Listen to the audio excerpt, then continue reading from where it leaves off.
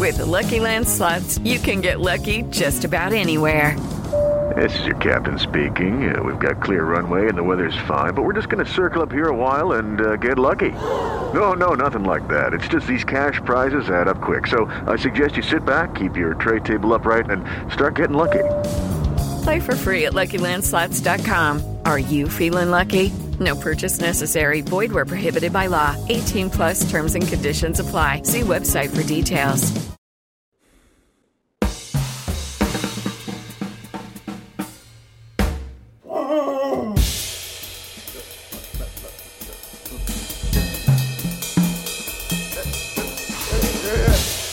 Ladies and gentlemen, can I please have your attention? Can you dig it?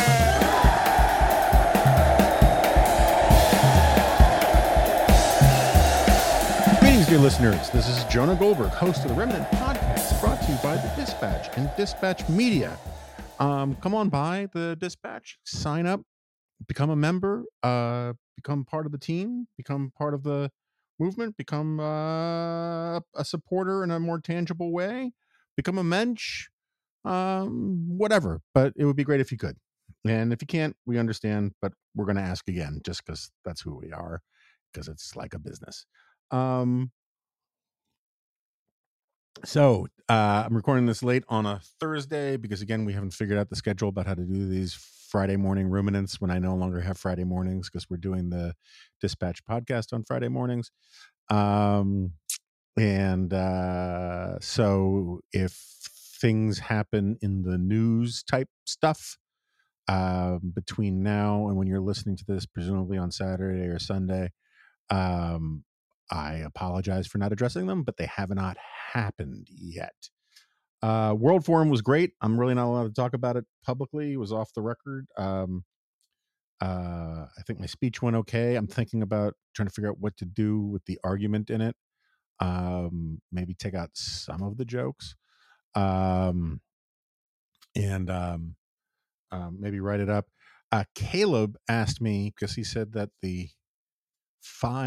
I think it's the 500th episode is not that far off, about maybe we should do a live meetup kind of event where we would have like a Remnant fan audience, and we could do like a set piece thing, and then maybe some Q&A and some drinks and whatever. And we're trying to figure out the details and kick the tires on the idea, but I like the idea in principle. Let me know if you have any sort of super clever ideas. I don't know if it's going to quite be the sort of swimming to Cambodia, Jonah under a central light on a stage, smoking a Galois cigarette kind of monologue kind of thing. But I don't know. We could have fun with it. We could play with it. So, let me know in the comments or shoot me an email. And thanks for the positive feedback, by the way, on the last ruminant thing, which I had to record, in that weird room off of one of the speaker rooms where, right in the middle of the crowd, or the physical plant guys came in and started moving stuff around. Not ideal circumstances. I did have so for those of you who didn't listen to that, I basically made this sort of very brief, all too brief argument about sort of what constitutes a unifying conservative metaphysic. And part of my argument, which I've written about a bunch, is this idea of comfort with contradiction. The idea that one of the things that unites almost, not all, but a lot of the sort of progressive as opposed to liberal, right? We're going to maintain those distinctions here. Or if you want, utopian ideologies or worldviews, is this idea of, the further to the left you move, the further you get to what I always call the unity of goodness, that all good things go together, that one good thing doesn't have to come at the expense of another good thing. And one of the things I love about conservatism, which includes a big chunk of classical liberalism, is this recognition that that's actually not possible, that there are trade-offs, compromises, you know, uh, that are built into the fundamental nature of existence, of humanity, of human nature in particular. You know, as Isaiah Berlin, the great expositor of sort of major interpretation of liberalism, would say, that, you know, paraphrasing from Kant, that human nature, you know, about the crooked timber of human nature, that I can't remember the exact quote, but human nature is made from a crooked timber, and nothing we can do can make it fully straight, was this idea about the imperfectibility of humans, and of this reality, right? The immanentize the eschaton thing, which I always love to quote and talk about and joke about, is basically a similar point, which is this idea that the perfect world, the utopian world, the world where there are no contradictions, that Marx and Rousseau and lots of people, including some Gnostic heretics, which we're not going to get into,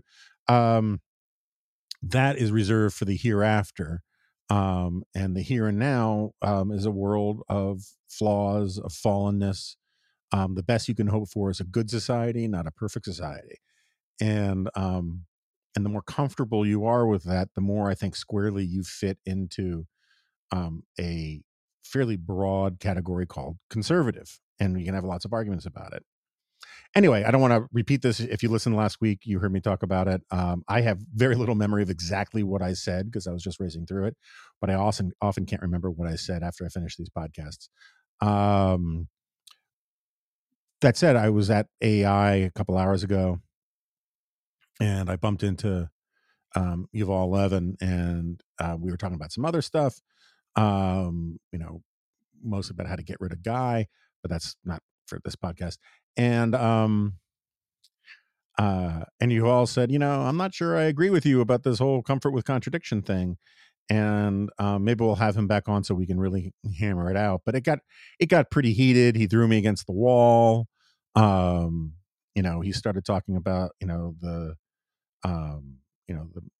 certain aspects of the Christian philosophic tradition that, contradict what I'm saying. You know, I had to take out his knee, throw him to the floor, and start yelling about praxis and metaxy and these various things. And we both came away pretty bloodied. Yes, I'm just kidding. But it was interesting, and it's got me thinking about this stuff, and that's why it's in my head. And since I turn on the mic and start talking, whatever happens to be in the junk drawer that is my frontal lobe, you get to hear. So there you have it. But yeah, we'll have Yuval on at some point, and we'll argue about this. Yuval is one of these guys. There are a handful of them in my life. When they say I'm wrong, I don't automatically change my position, but I automatically re-examine my position because I respect them so much. Ramesh is another one of those guys. In case you thought I was making up the words praxis and metaxy, I wasn't. Praxis is a Greek word. It's mostly, I always think of it in the way the Marxists use it, which is basically the application of theory. Where the rubber of theory meets the road of reality, right? It's theory applied in the real world. And so the Marxists like to talk about how, Marxist theory, as applied in the real world, and that is praxis, or praxis, Praxis, but it's easy to remember what it means because it kind of, it doesn't rhyme with practice, but it kind of sound Practice, like baseball practice or basketball practice. And it basically means kind of not exactly the same thing, but close enough to remember what it means. And metaxy is a weird one. I, as you guys know, I'm a fan of the philosopher Eric Vergelen. I think I'm very proud to say that I understand something like 40% of the things he writes. And Vergelen has all of these, most of them aren't made up terms, but they are sort of revivified, reinterpreted, classical Greek and Latin terms that he sort of has fun with. And you can really go down some rabbit holes with this. And so if memory serves, and please, again, don't quote me on this, feel free to Google it, like what does metaxy mean? But I believe metaxy originally was a concept introduced by Plato or someone who was talking about Plato. I can never remember these things. And the Plato and the way Plato, for the most part, used it, it just meant middle space. It was sort of like descriptive. Um, like, you know, the second course of a 3-course meal is in the metaxy, or the time between two meals is the metaxy. It was just sort of the in between two different things, right?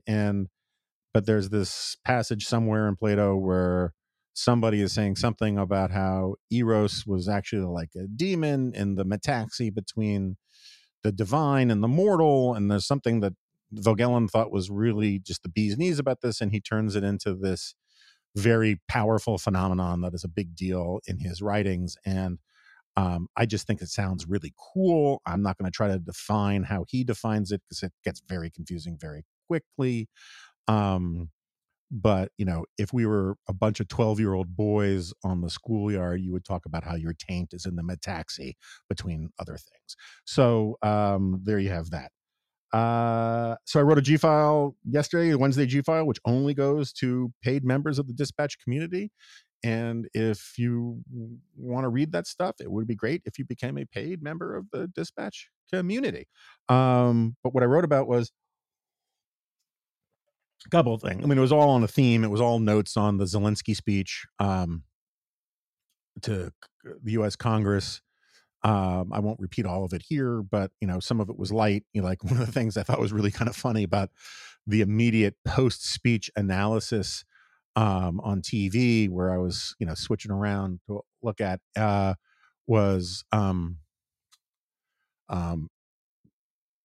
bunch of very serious, very important, very, very, very, very clever hair type talking head pundit people were saying how the brilliance of Zelensky's speech was that he tailored it for the American audience.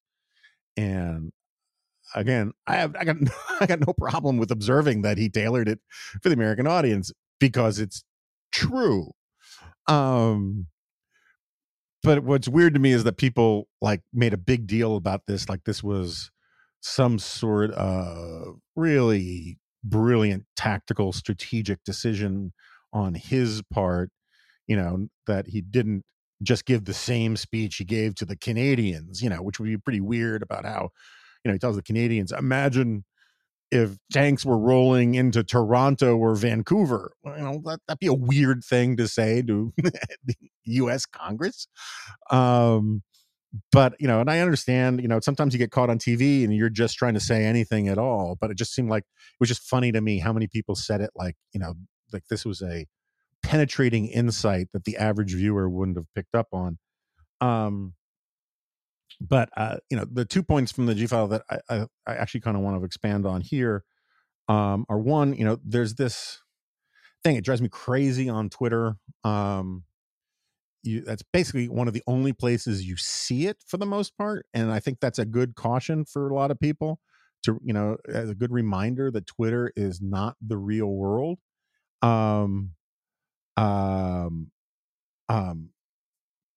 Because you don't hear this stuff almost anywhere else, and there are people who think that because they hear it on Twitter that it's a reflection of a big movement, and I don't think it is. I mean, remember, 75% of Americans don't tweet, and 80% of Americans broadly support what we're doing in Ukraine and how we're doing it.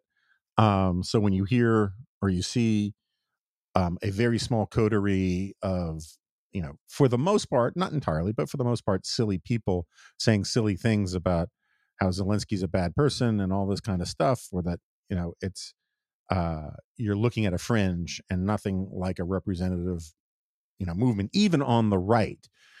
Most of the jackass Republicans who said stupid things about all of this have either gone silent or changed their tune, including Madison Cawthorn, who was saying dumb shit, because bleep that, sorry, who was saying low IQ posterior fecal matter.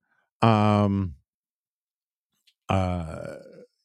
Zelensky spoke to the Congress on that Zoom thing, he changed his tune. One of the last people who's still saying truly idiotic stuff is Marjorie Taylor Greene, and I think it's because she doesn't know how not to. And people who complain, that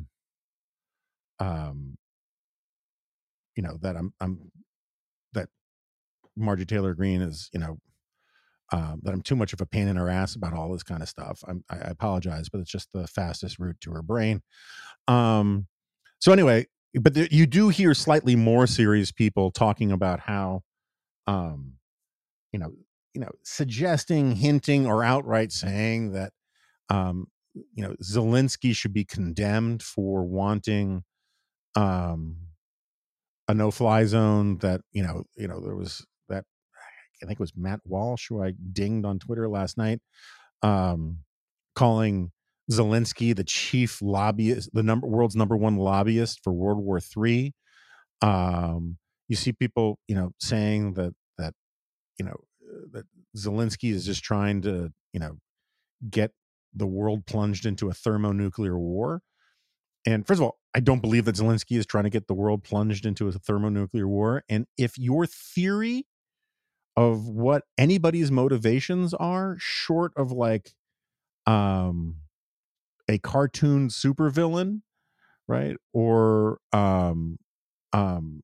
maybe a James Bond supervillain type, person, is that they want global thermonuclear war, or admittedly, or maybe Skynet, right?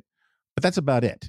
If you actually think that that's like what Zelensky's actual motivation is, then you've got fever brain, and you should probably sit out a few plays.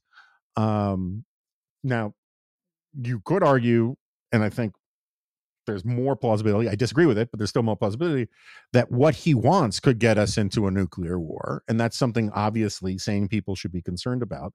But saying that he wants a nuclear war is essentially pro-Russian BS. And,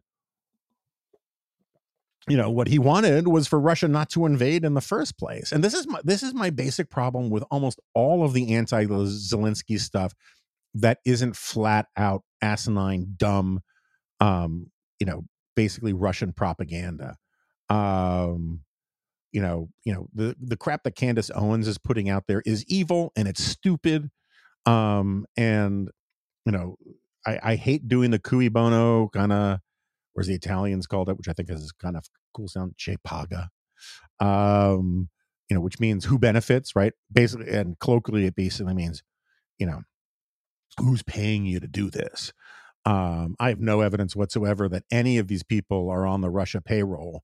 And, and the defense for Candace Owens is that she has said so many other dumb, indefensible, asinine things about vaccines and other things that, Occam's razor would be on her side to just say there's continuity with her other asinine statements. But some of these people, you start thinking about, why would you take Putin's side? Why would you spread Russian propaganda? If, and again, for some people, it's just for the clicks and the notoriety and the attention. But it's not for other people. You do start to wonder, like, what do they have on you? Or, what is your financial incentive structure, that you're not disclosing? I know a bunch of people who keep saying that they think either the Russians have something on Tucker or that Tucker's being paid. I don't really believe either of those. I think he comes to his BS honestly, in the sense that he knows what he's saying and he's saying it for his own reasons and he's not doing it on behalf of anybody else. I still think it's indefensible. But anyway, back to Zelensky. My problem with, with the full spectrum of reasonable people who are just wrong to the whole jackass caucus and everybody in the metaxi is that it's blaming the victim. right? It's like, it's it's saying that Zelensky, who's this guy who I personally have nothing but sympathy for, like, some of the things he's asking for, America has to say no. But I don't blame him for asking. Like, I mean, just put yourself in a similar situation, and you can, first of all, let's assume that he's still completely rational, and that he has made a rational calculation that he needs these MiGs, or or whatever it is he's asking for so far, to save his country. And I'm at a loss as to how, like, we should condemn him for asking. If we think that some of his asks are unreasonable or could lead to something terrible, the obligation is on us to say no. But to be outraged at a guy watching his country just be destroyed, watching kids get killed, watching maternity wards get bombed, watching the Russians lie about humanitarian corridors so they can bomb more citizens.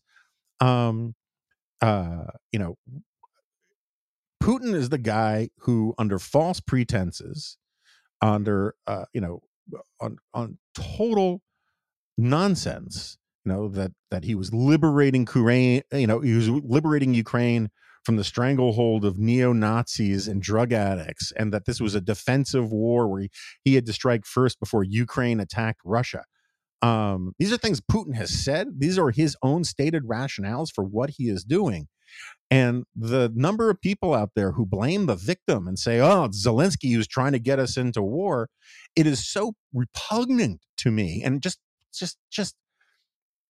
earache, ass ache dumb in its argumentation, that it just make me question the motives. I mean, like, it's it is equivalent to, why did if some kid is getting abused by his parents, why, it's like saying, why did the kid set off his dad? I mean, it's like the blame goes with the person doing evil things, and who has agency. And that's the other problem, is that people talk about Putin and Russia, and this is something that, even very close friends of mine who I generally respect a great deal, they talk about Putin and Russia as if these are just cold, impersonal forces of history that have no agency, no choice in the matter, that we just need to understand Russia and the grand sweep of things. We have to understand who Putin is and make allowances for that, because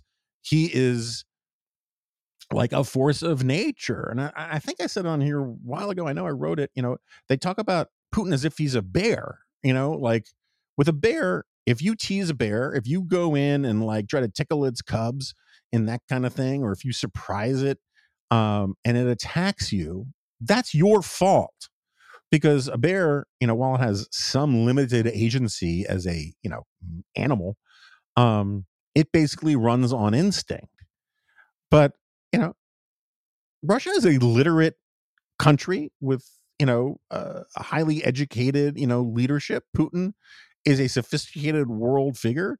And the way people talk about Putin and Russia, they make it seem as if, expecting any responsibility, or agency from Russia is like expecting it from, an asteroid heading towards Earth, and all of the responsibility for how we deal with it lies on us, and none of the moral responsibility lies on Putin. And I'm not saying that most people believe this. I'm just saying that that's the form of argumentation that you start seeing all over the place, is this really just sort of cheap blame the victim nonsense. And I think it's grotesque. And anyway, I could go on, but I already have. The other thing I wrote about was this idea about League of Democracies. You should read the piece. I've written about League of Democracies for 20 years now. Every now and then people pick it up and argue about it. And I think John McCain gave me some credit on the floor of the Senate at one point for it. The basic idea is that I think we should belong to clubs that have higher standards than mere existence. The UN, basically, the only criteria for joining the UN is being a country. That's it. if you're a country, fairly recognizable borders, a central government, you don't need to have an army, you don't need to have democracy, you don't need to have the rule of law. You just need to be a place where someone looks at your passport where you enter it, and you get to be part of the UN. And it's the equivalent of a club that just simply admits human beings, and it has no other criteria, no other standards for it. And what was always driven me crazy is the degree to which people, going back to the friggin' League of Nations or Einstein or whatever. I mean, there's a long, rich tradition of people imbuing in the UN moral authority that I have no friggin' clue why people think it has. I go back to it's this idea going back to Tennyson of the Parliament of Man, and it's ludicrous. I am not saying that the UN doesn't do good things. The UN does some good things. It also does some really bad things, and many of the good things it does badly. You can draw all sorts of distinctions here. But at the core of the UN, the most powerful body are the permanent five. It's not the Security Council per se. It is the 5 veto-holding permanent members of the UN Security Council. And at the core of that group, there is nothing lofty whatsoever, save for, I guess, some sort of idea of dialogue from among great powers is useful for maintaining peace kind of notion.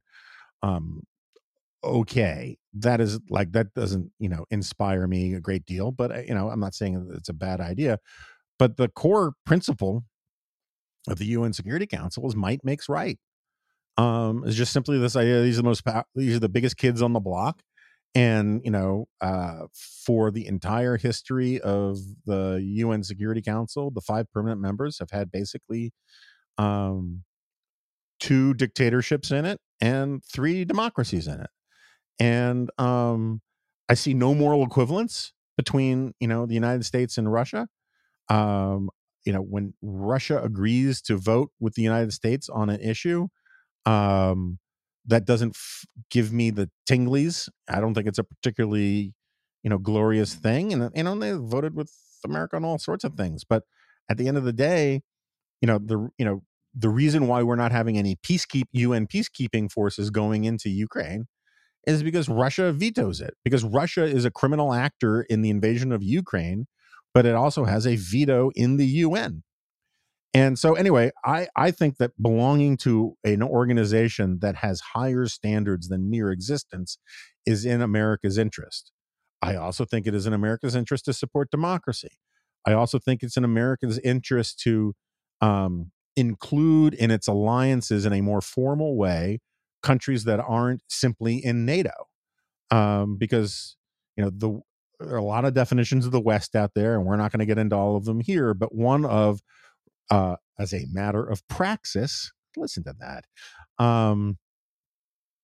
One good way of understanding the West is it's basically countries with the rule of law and democracy and liberal institutions, and that respect human rights and property rights and a whole bunch of other things. And those countries aren't just in Europe anymore. Japan, in many significant ways, is part of the West. Israel is part of the West. A bunch of South American countries are part of the West. I mean, they are part of the West in the other meanings too, but you know what I mean. Australia is part of the West. And, I don't think we should have an alliance called the Western Alliance, because that confuses things and it leaves out countries that belong in it. But having a league of democracies where you had to have certain higher standards would be valuable. And it would be valuable for a whole bunch of reasons. First of all, it would provide some diplomatic and sort of humanitarian counterweight to the UN and other sort of international organizations, because a League of Democracies would have much more recognizable and important shared values like democracy. And I don't just mean lever pulling in an election. I mean the full suite of things that we associate with sort of liberal democratic countries. Um, it would elevate and expedite the kinds of conversations and decision-making processes that can get stymied when you have to sort of like get support from authoritarian countries. Because, and this is no coincidence, the fully democratic countries of the world tend to be the richest countries in the world. You can see this book called Suicide of the West to learn more about that. Um, um, it would have, it would be a club that a lot of people would want to join, which would create an incentive structure in geopolitics for people to get their acts together and become more democratic.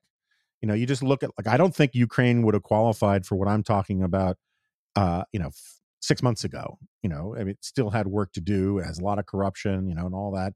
And, but, the fact that Ukraine wanted to join NATO and the EU was an example of what I'm talking about. It was trying to reform its system in ways that would get um, uh, it qualified to become, a part of the EU and NATO, because NATO and the EU have similar requirements to what I'm talking about.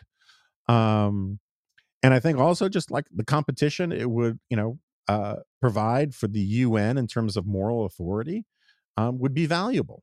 And it would be valuable for a whole bunch of other reasons. Uh, and I'm not saying that this would necessarily be sort of a military alliance, but obviously, that would be one aspect of it. It also, like, we just think about, in terms of the current situation with, Russia. If you could do things under the auspices of a different international organization other than NATO, it doesn't have the same tripwires, right? It doesn't have the same sort of connotations. And I think it's beyond an idea whose time has come, and we need to think more about it. All right, enough with the recycling stuff. What else to talk about? Okay, so yeah, getting back to sort of the sort of irresponsible people, and I'm thinking maybe I want to write something about this, so I don't want to go too far afield with it. But there's a lot of super wishful thinking. I think Shadi Hamid, verged on some of this about how the war in Ukraine is restoring the moral compass, as it were, of American politics, and that there's that populism itself is being delegitimized by all of this, and all of the nationalism stuff is being delegitimized by all of this. And look, I would very much like a lot of those kinds of things to be true. I'm just not kind of convinced by any of it yet. And I haven't read Ross Douthat's piece on this, or Michael Brennan Doherty's latest about this, but I was talking to Steve about how I might want to write about this stuff, and he told me to take a look at those things. But I do think that the invasion of Ukraine has been very, very bad. Maybe not for populism qua populism, or for nationalism qua nationalism, but and I know that saying qua a lot is the kind of thing that makes people want to put a cigarette out of my forehead. But I do think it's been bad for certain of the leading spokespeople of these various nationalist, integralist, pro-Putin kind of things. I mean, it is just very difficult to take. I mean, I know this is me arguing my priors, that I have these biases already. But if you just think about it this way, when 80% of Americans are pretty much on board for supporting Ukraine, and see Putin as the bad actor, going around talking about how being pro-Ukraine is a sign of idiotic hysteria, and that you're buying war propaganda, and it's something to be ashamed of. It's just not a great look, you know? And I've been here before, right? Because, like, I was saying, don't buy the Trump mania stuff back when that was a very unpopular thing to do, and a lot of people have never forgiven me for it.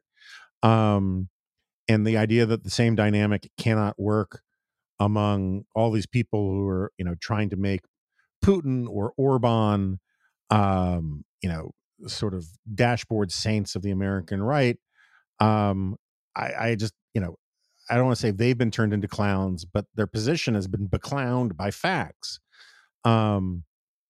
You really can't take Putin's side in any of this objectively with out basically saying you're in favor of unprovoked, unjustified, wanton slaughter of innocent people, and among other evil things. And yet you see these, and so like what a lot of people do is they'll do the I'm not pro Putin, I'm anti Putin, or anti Russia, and it gets, and they'll say, oh, this is mass hysteria. There's, that Josh Hammer guy, he thinks that like all the Ukrainian flags around are just as demented as what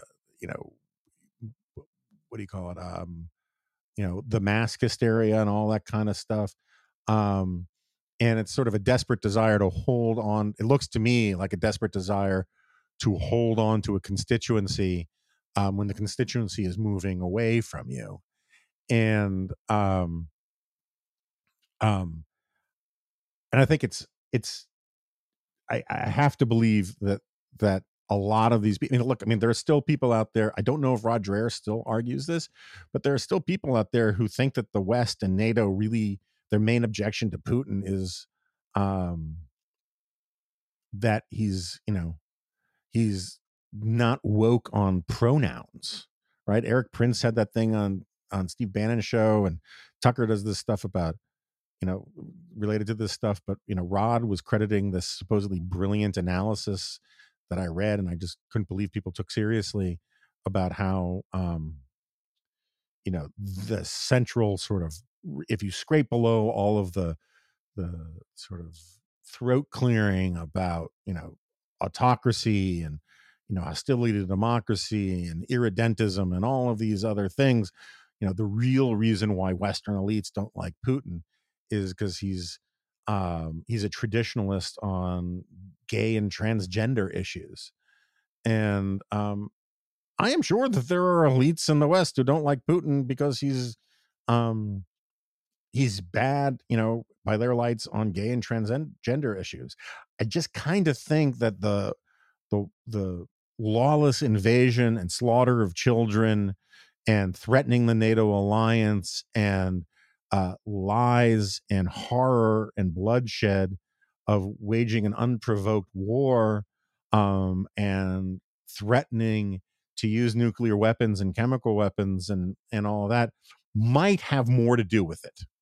That's just my gut instinct on this. And again, I don't know if Rod still holds to all that stuff, but I do see him every now and then, Rod Dreher, tweeting or retweeting, stuff that is definitely part of the anti-Putin thing. And so that brings me to the thing. I had my friend Vin Canato on the other day because I really wanted to talk about this, this notion that Russophobia is out of control in America, and the West. And I want to be clear. I think there's a bunch of things that have happened that are dumb and indefensible, right? I mean, like smashing a window of a Russian restaurant is stupid and indefensible, and nobody should do anything like that.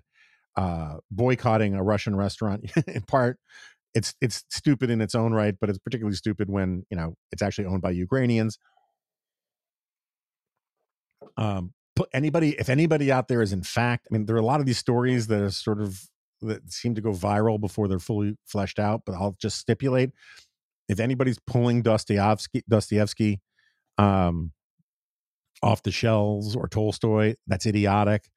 If you refuse to, if you complain when you hear Tchaikovsky, maybe take a pill. I think all that stuff is bad, but I also think that it's, what I wanted to talk about Vin, and we just didn't get deep into it because we were in too much agreement to sort of go over this stuff. first of all, it's nothing like the war hysteria of that we saw in the past in America. Look, so before I get to the past, I try to call this thing up on my computer. You know, I do draw some lines that some other people don't. I think not having, basically just canceling cultural ties, elite, t- you know, uh, institutional cultural ties with Russia is entirely defensible. If you've got some, Russian conductor on loan who is supportive of Putin, or that you just don't want to put in the situation of getting his family threatened by putting him in a situation where he has to answer those kinds of questions. It does not break my heart. It does not feel like this incredible rise of jingoism to say we need to rethink this. I don't know the deals about the Russian soprano who was singing with some opera and all that kind of stuff. But if these are formal institutional exchange kind of things, I have no problem with the idea of canceling all of that. And I think the people who want to turn that into a first order example of how, the West is losing its mind and it's outrageous and all that, I just think they're exaggerating the case. Again, not to say that they don't have examples on their side, but I just think the examples are just not all that powerful, and don't really make that case. But there is this weird thing among the sort of very Trumpy far right, or the sort of nationalist far right. The thing, people who are like really sympathetic to Russia, and to Putin, there is something about this victim complex of like strong men who are nonetheless victims. This sort of bullying whining that you get from people like Putin, that is very attractive to some people. I don't quite understand it. It's very much like, like the comparisons between Trump and Putin are wildly overblown. But that similarity of both being a tough guy and being a little bitch, are really kind of interesting. And, Trump said I think it was in a Washington Post uh, interview that, he was accused of whining. And he said, yeah, I whine and whine and whine until I win. For him, whining is a tactic. Um, but there's also a lot of truth to his whining, in the sense that he would often, revel or wallow in how he was just the worst victim ever. And there's something contagious about that kind of victimology talk, about this idea that like he is the avatar for the deplorables or whoever.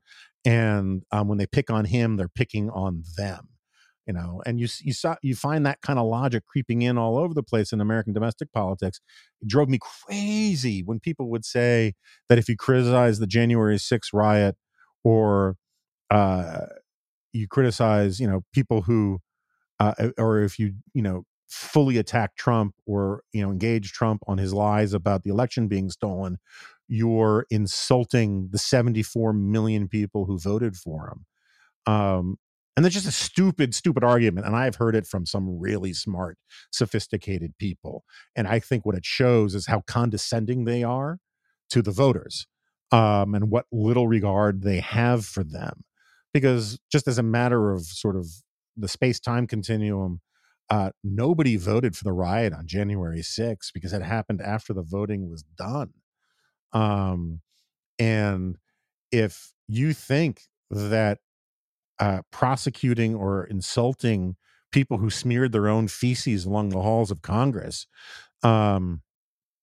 is an insult to the 74 million people who voted for Trump, then you really don't understand the fact that a lot of people voted for Trump because they were really voting against Biden, and that most Republicans, never mind most Americans, are appalled by that kind of behavior. And I don't care really what the polls say about some of this stuff, because a lot of that is just sort of strategic polling responses based upon the idea of, you don't want to tell the mainstream media what they want to hear.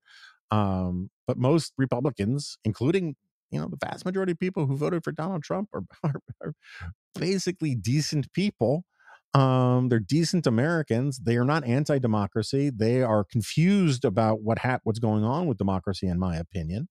But are or I should say some of them are. But anyway, where was I going with this? Oh yeah, so there's this whiny thing about Putin that is just very, very attractive to a bunch of people, and this desire to sort of turn Russophobia into the real story here, which of course the Russians are pushing at every opportunity. I just think is just sort of just fails. I think, if you're going to look at where war hysteria in this country has gone in the past, um, this this moment is remarkably restrained and responsible. But it kind of what reminded me of this is, that's why I wanted to talk to Vin about it. Um, uh, like I know a lot about, or I've written a lot about, and I read a lot about what happened under Woodrow Wilson. Yes, there should be music going. During World War One, and my friend and former colleague Dan McLaughlin at National Review has a wonderful new piece up at NR called "The Hater's Guide to Woodrow Wilson," and he quotes me a few times in it. It's very well done. I mean, I could add some things, of course, because the there are just so many reasons to hate Woodrow Wilson. But he makes a valiant effort of doing a sort of a Wilson Haters 101 catalog. We'll put it in the show notes. And he talks about some of the domestic stuff that went on, and it kind of reminded me. I remember, speaking of this sort of infectious sort of victimology thing, and how Trump would say, no one has ever been persecuted the way he's been persecuted, and all that kind of stuff. I remember Dennis Prager wrote a while in 2018, and I went and looked it up, and I'm reading this now. He wrote, "You and I are living through the greatest mass hysteria in American history. For many Americans, the McCarthy era held that dubious distinction. But what is happening now is incomparably worse." Now, I think, I don't want to get into the Russian collusion stuff. I think it's a more mixed bag than Dennis Prager did or does, than a lot of people do. But at the same time, I think it's perfectly legitimate and fair to say that the mainstream media got wildly over its skis on all that. The Democrats got wildly over its skis on the Russia collusion stuff. They're very selective about, the stuff that they're outraged about, but they have plenty of good examples of things to be outraged about in terms of allegations that just never bore out about Trump being an asset, and the stupid stuff with the server pinging the Trump Tower server, and all that's not what I want to get into. But at the time, I sort of wrote I think it was a corner piece about it, where I offered my nominee for the greatest, what Prager says the Russia collusion story in 2018 was the greatest mass hysteria in American history. And I personally think mass hysteria has to apply to people more than the cable news audience and cable news hosts on 2 of 3 networks. And so I wrote, and I'll read from some of this because I'm in a Wilson bashing mood, and this ties into it. My nominee for the greatest mass hysteria in American history would be the domestic terror fomented by Woodrow Wilson during the First World War and the first quote unquote Red Scare that followed it. And then I'll just start here. During the war, the American Protective League, a quasi-official squadristi, basically that's Italian word for a bunch of goons, right? A sort of quasi-military outfit. So during the war, the American Protective League, a quasi-official squadristi boasting membership of 250,000 people at its height, beat up dissidents, spied on citizens, and fomented mobs in close cooperation with the state. The first modern propaganda ministry in the Western world, and I got that just so you know from, that was Robert Nisbet's original observation. The Committee for Public Information dispatched an army of nearly 100,000 agents to foment passion for the war and distrust of German Americans and others.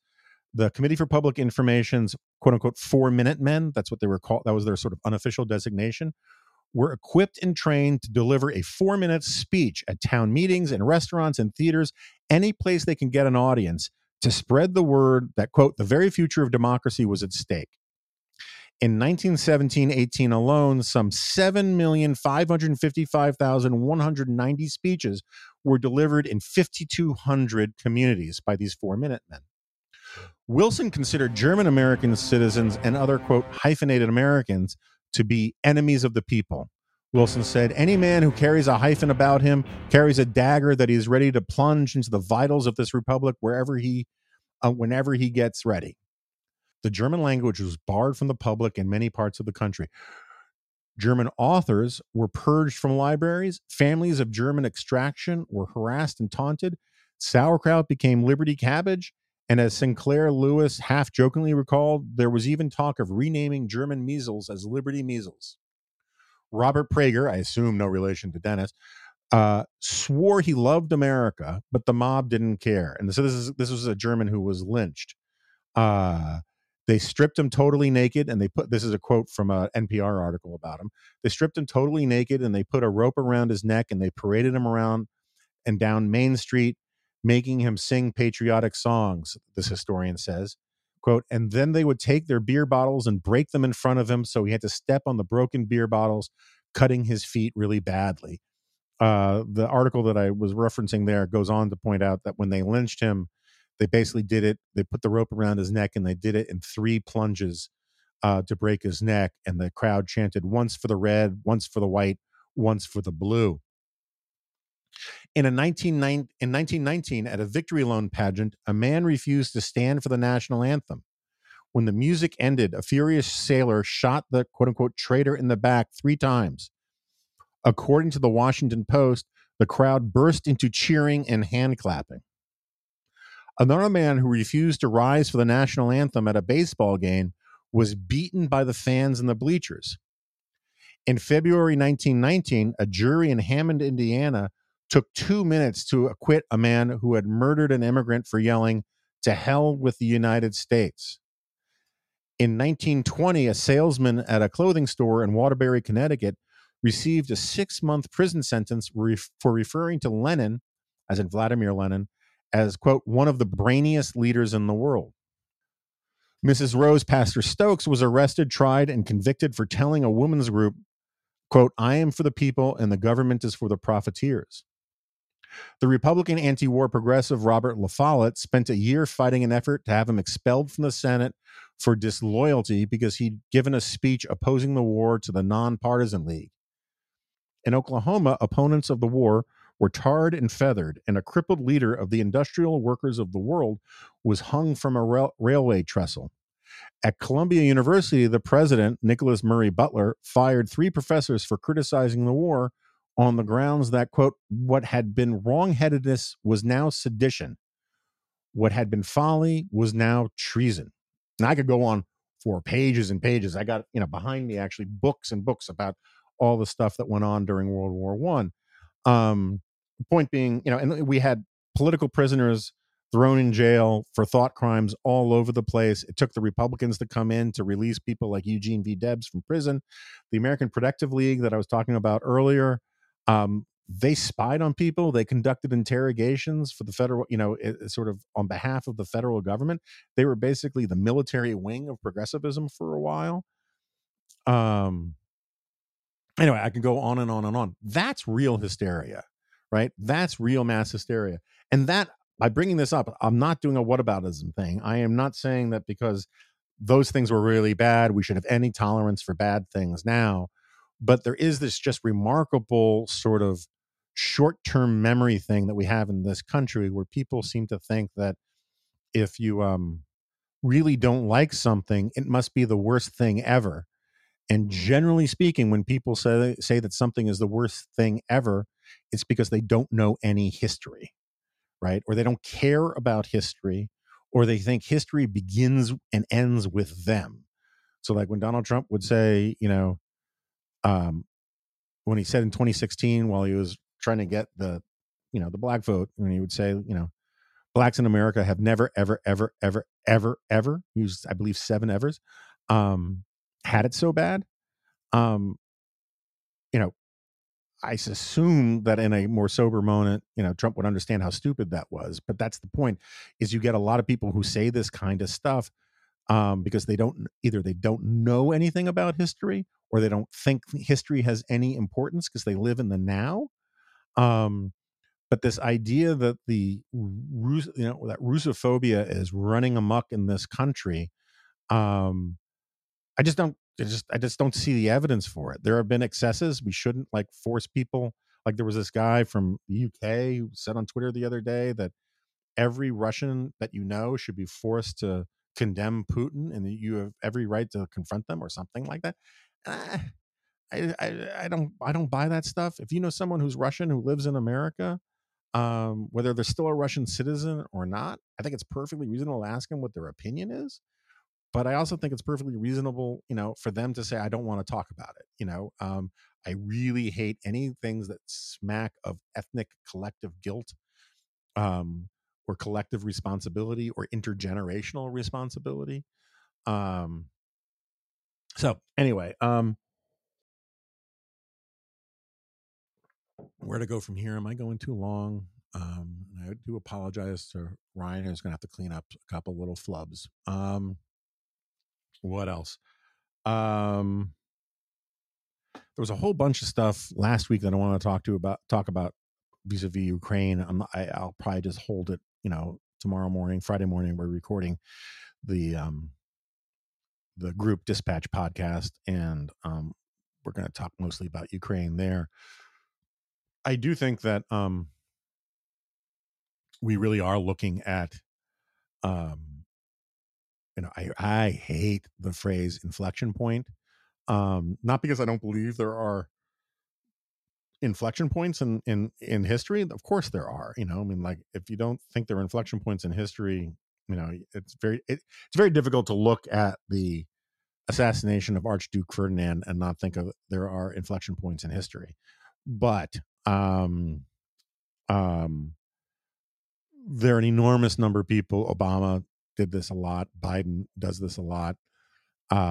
Who see themselves as the inflection point in history, but they claim that it's external to them because then it gives them a sort of warrant to do all the stuff that they want to do. And so I generally don't like talking about that kind of stuff, but that's not this, right? What we have here is, you know, even if Russia ends up extracting a surrender from Ukraine, and Russia's been, pretty widely humiliated here. And the notion that its military is this daunting and impressive thing has been delivered incredible damage. And sadly, that, makes the situation more dangerous, not less dangerous, because it's entirely possible that, given the loss of prestige that the Russian army has received and that Putin has received in all of this, that he might think the only way to save face is to like use a tactical nuclear weapon or chemical weapons or something that finally, extracts something he can claim victory over, so that he can withdraw. And that's very scary. And but the notion of Russia as a superpower, um, outside of the realm of nuclear weapons is just, that's not over. But man, has it been dealt an incredible blow. I mean, there are reasonable and serious people now starting to argue that Ukraine could actually, quote unquote, win this thing. Now, I don't like that phrase, because any country that has seen these, this kind of loss of life, this kind of loss of um, infrastructure and wealth, and millions of refugees fleeing, and historic, cities being razed, calling anything like that a win just rankles. but so in other words, I think a better way to think about it is that Russia could lose, in the sense that um, you start looking at the way in which its logistics are not getting improved upon.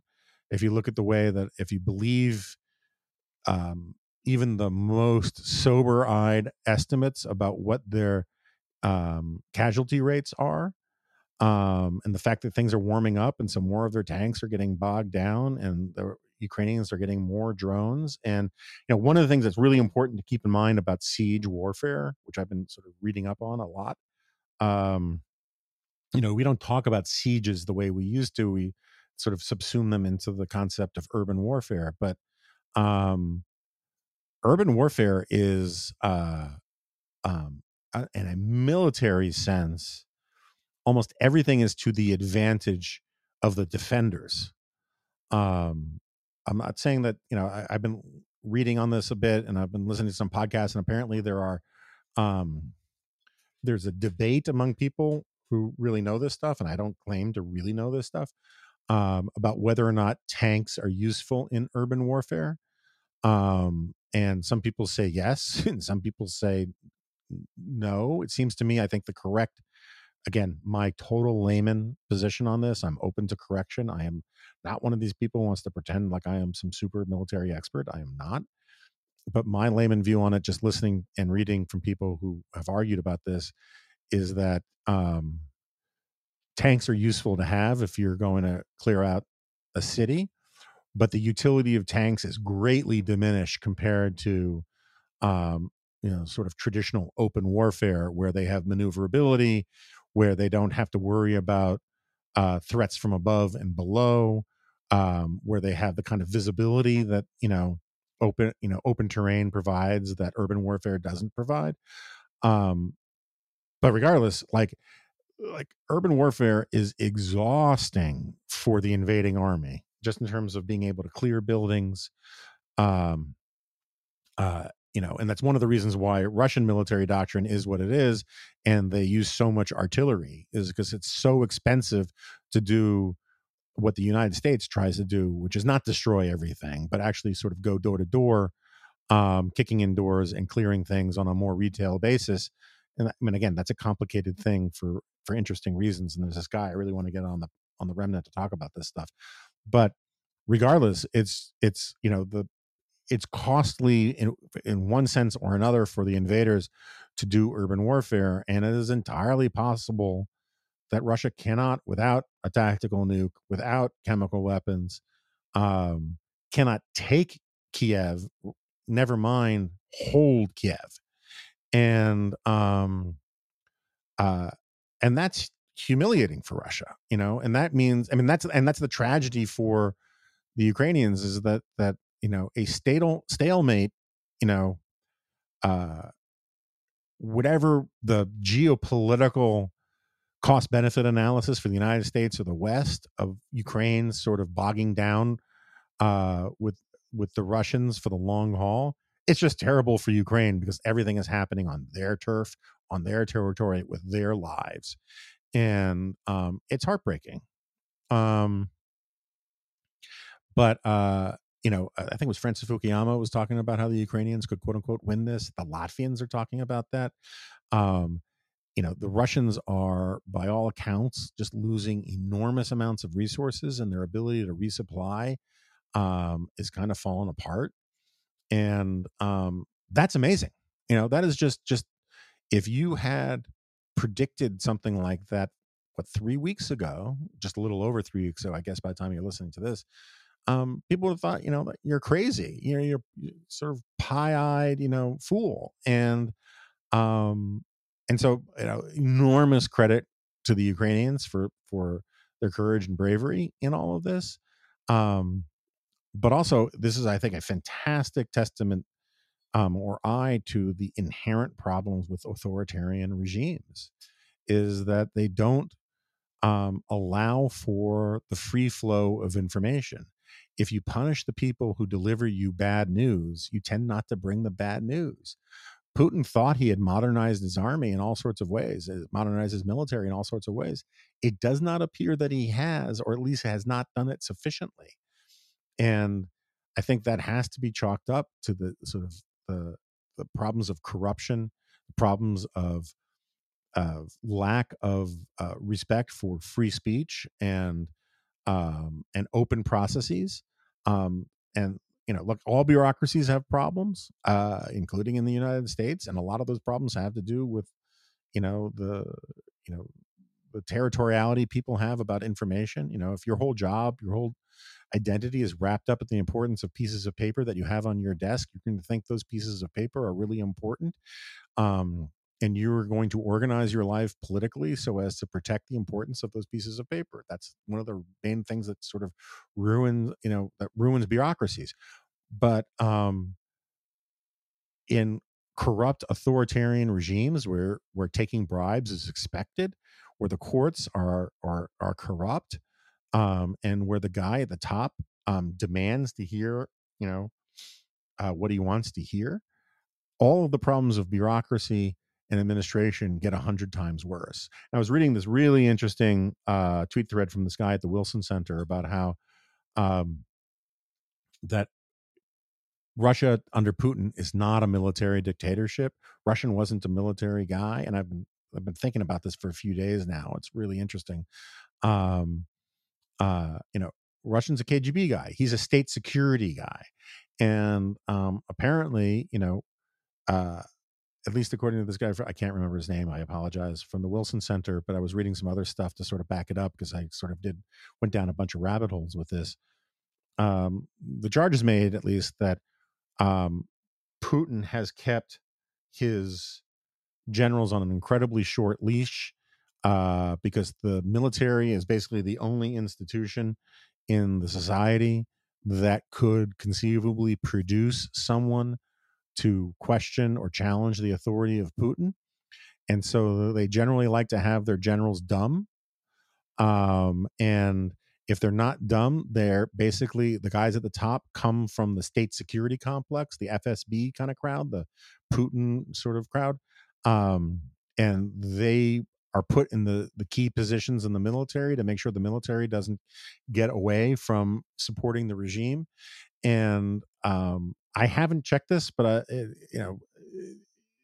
this guy was making the case that after military engagement, after wars, to be blunt about it, generals who have developed a big cult of personality with the troops are either charged with trumped up crimes or are otherwise sort of exiled, or they're killed. And I don't know that. I mean, I want to sort of do a deeper dive on that, but that's interesting. Is this, and it would explain why the Russian military is such a hot mess, is because the smart people that Putin has put in there don't know how to do military things, and the dumb, unthreatening generals that were allowed to keep their jobs aren't good at the jobs for the most part. Now, I'm sure there are some exceptions to the rule, because there always are. But anyway, I think it's sort of it's an interesting, the historical dive into what the hell happened on all of this is going to be fascinating. So anyway, I guess that's about it. I've talked for a while. Thanks for tuning in. Sorry for any sort of little confusions there. And please, again, if you can become a member of the Dispatch, that would be wonderful. If you can spread the word, if you are a member of the Dispatch, forward our newsletters to people that you think might be interested in subscribing. The best salespeople for the Dispatch and what we're trying to do are people who are our customers. And it was great being at World Forum, running into all these people who just love the Dispatch. It was really great,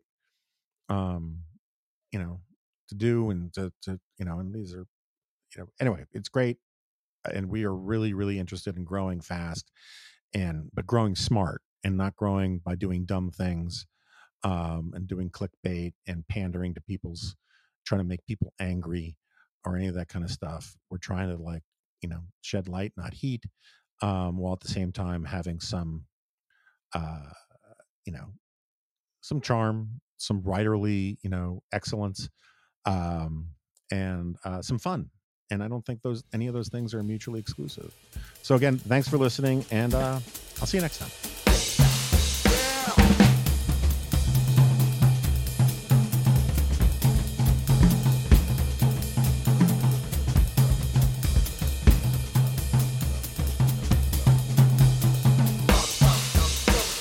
The German language was barred from